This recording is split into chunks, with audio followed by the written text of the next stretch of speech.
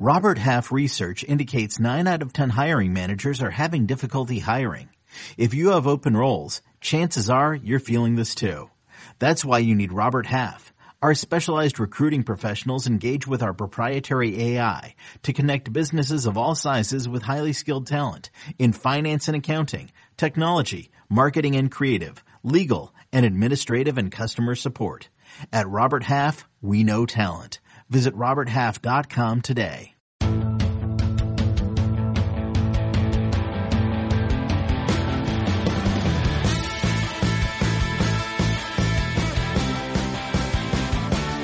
What's up, everybody? Welcome to the Pick Six Podcast, CBS Sports Daily NFL Podcast. I'm Will Brinson. I'm your host. It is Sunday, December 27th as we release this. It's our early odds look-ahead special. We used to do it only on YouTube.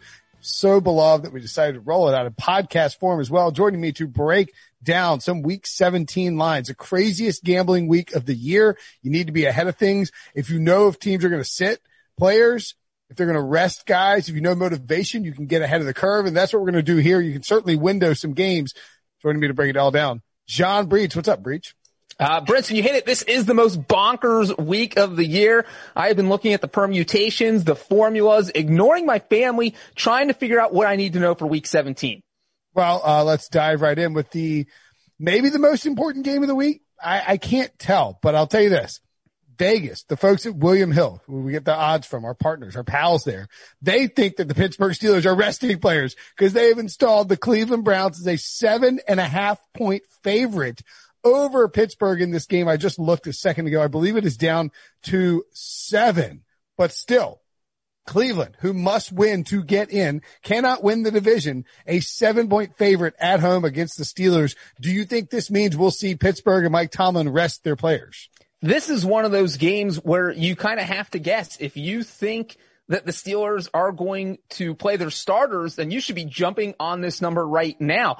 And the thing is, it is hard to say what they're going to do because the thing that makes me think they could rest their starters is that, look, this team didn't really get a bye this year. The week they were supposed to have it, the Titans COVID situation came up, and then they were supposed to have that 10-day break after playing on Thursday on Thanksgiving against the Ravens, but then that got pushed back. So they kind of got screwed out of 2 byes, basically, and so this team hasn't had any time off. They're banged up. I could see Tomlin saying, you know what, I don't care if we get 2, 3, or 4. I don't care if we lose to the Browns. I'm resting everyone. I'm getting healthy for the wild card round. Now, that being said, you don't want the 4 seed because if you lose to the Browns, you end up as the 4 seed possibly because then you're playing the Chiefs in the divisional round. So blah, blah, blah, blah. I'll cut to the chase here.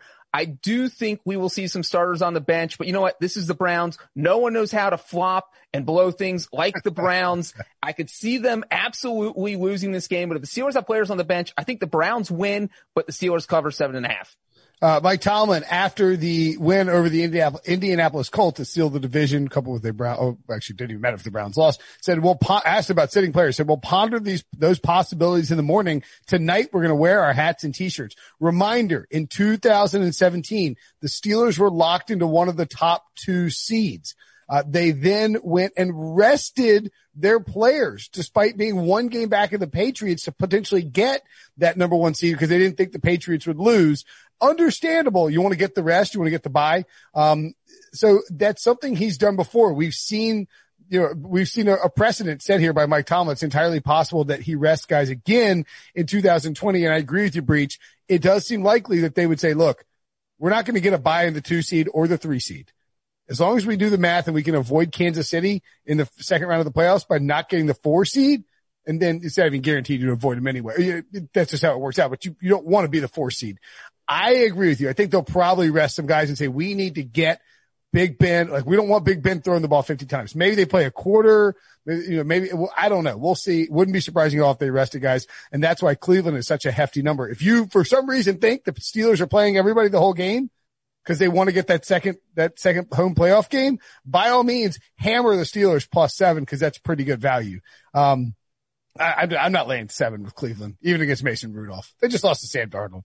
Like, they can screw this up, as you point out. It's not a guarantee by any stretch of the imagination. So I would lean Steelers there with the points, thinking you probably get a better number later in the week. Ravens, -11.5 at the Bengals. The Ravens are in a must-win situation.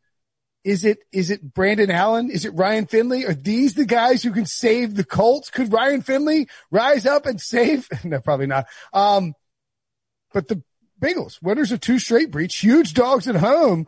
They've played spoiler in this role before. Are you surprised? Yeah, they have made the spoiler role famous, especially against the Ravens in Week 17. We saw Andy Dalton do it when he sent the Bills to the playoffs a few years ago.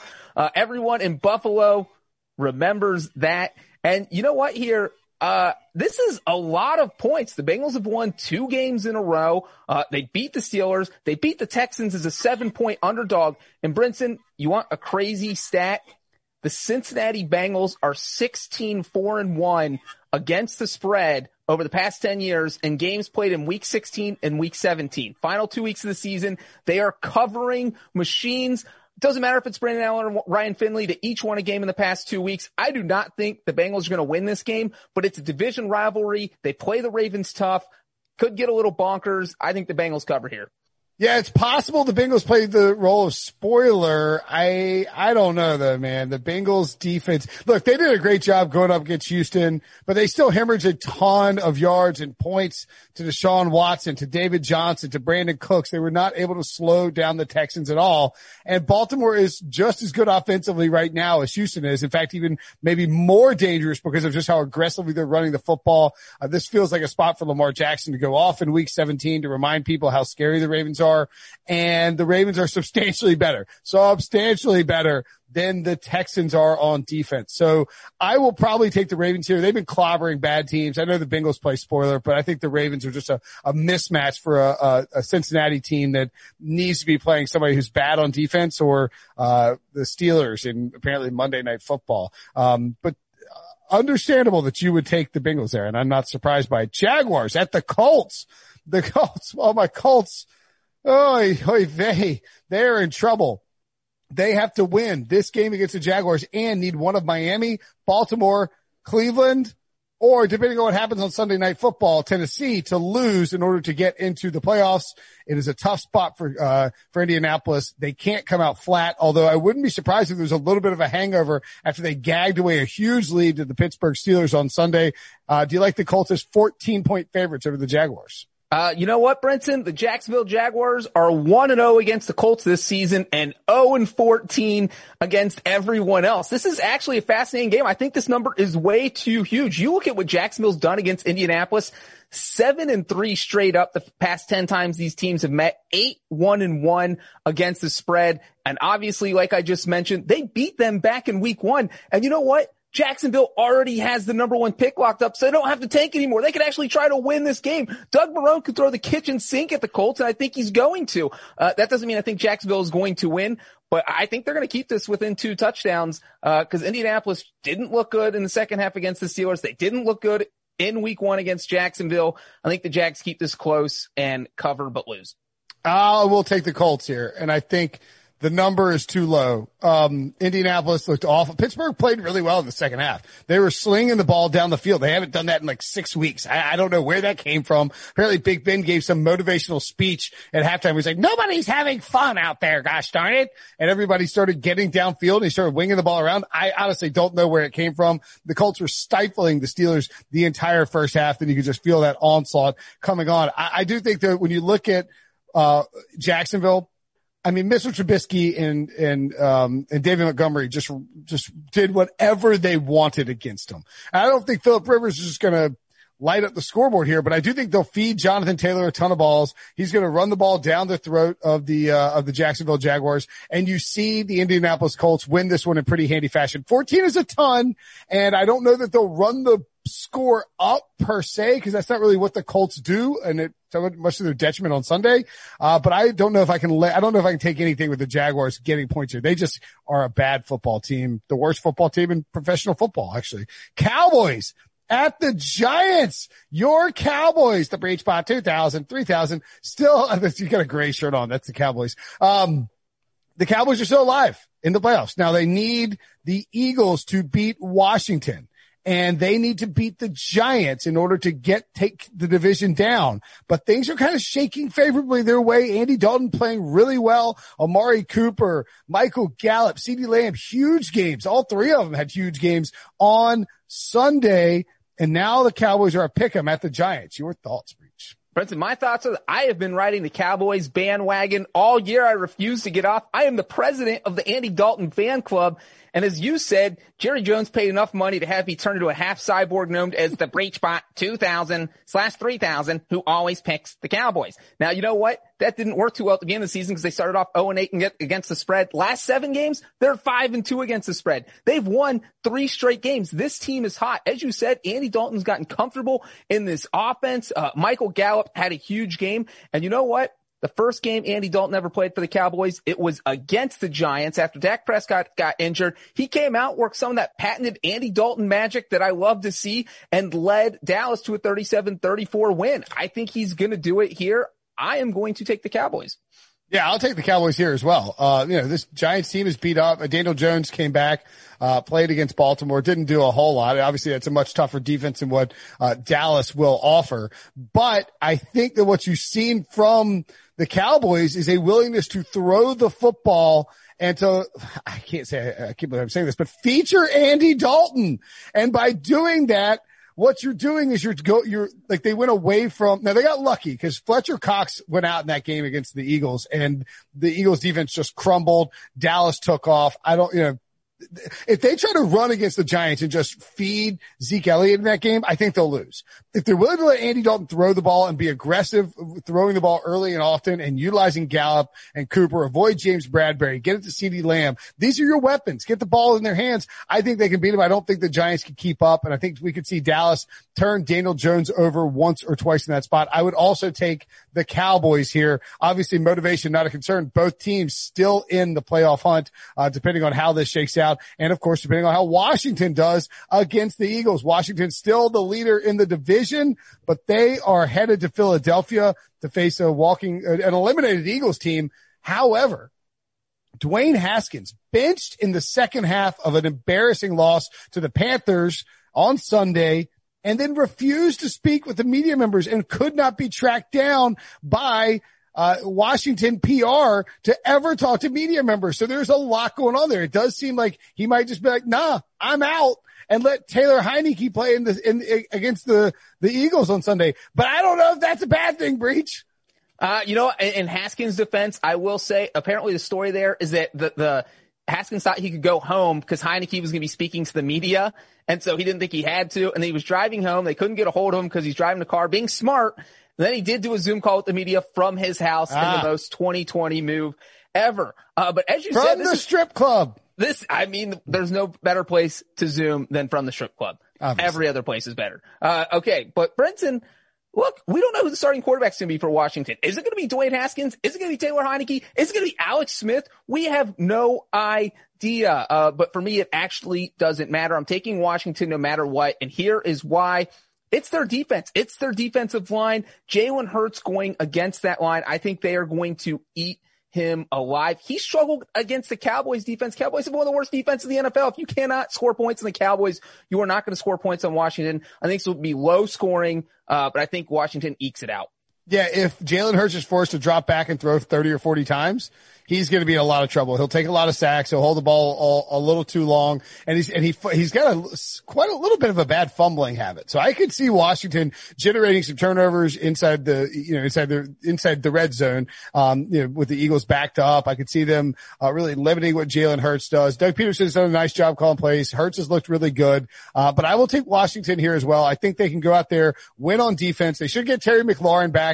You almost wonder, did they take it easy with Terry McLaurin in this game, sitting down and say, look, we got to have him for week 17 because it doesn't matter week 16 it would be great to win. We can eliminate 2 teams, but we got to have him for week 17 because that's a must win game. And so I tend to think that it's possible they decided to do that, and ultimately, they will get him back and potentially win the division, which would be quite the story. Cardinals at the Rams.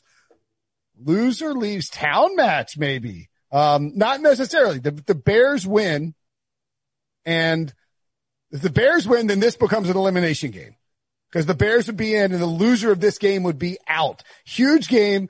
The Rams, according to William Hill, are favored -5. I would guess that line shifts pretty dramatically, Breach, and maybe off the table because according to reports from NFL media, Jared Goff has a broken thumb and is unlikely to play. What number do you think this reopens at if you had to take a gander? Yeah, it's off the board now.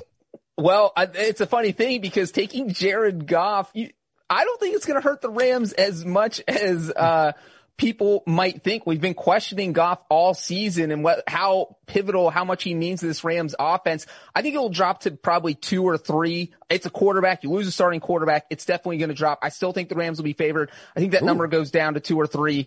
You think it goes down more? I think the Cardinals will be slight favorites in this game.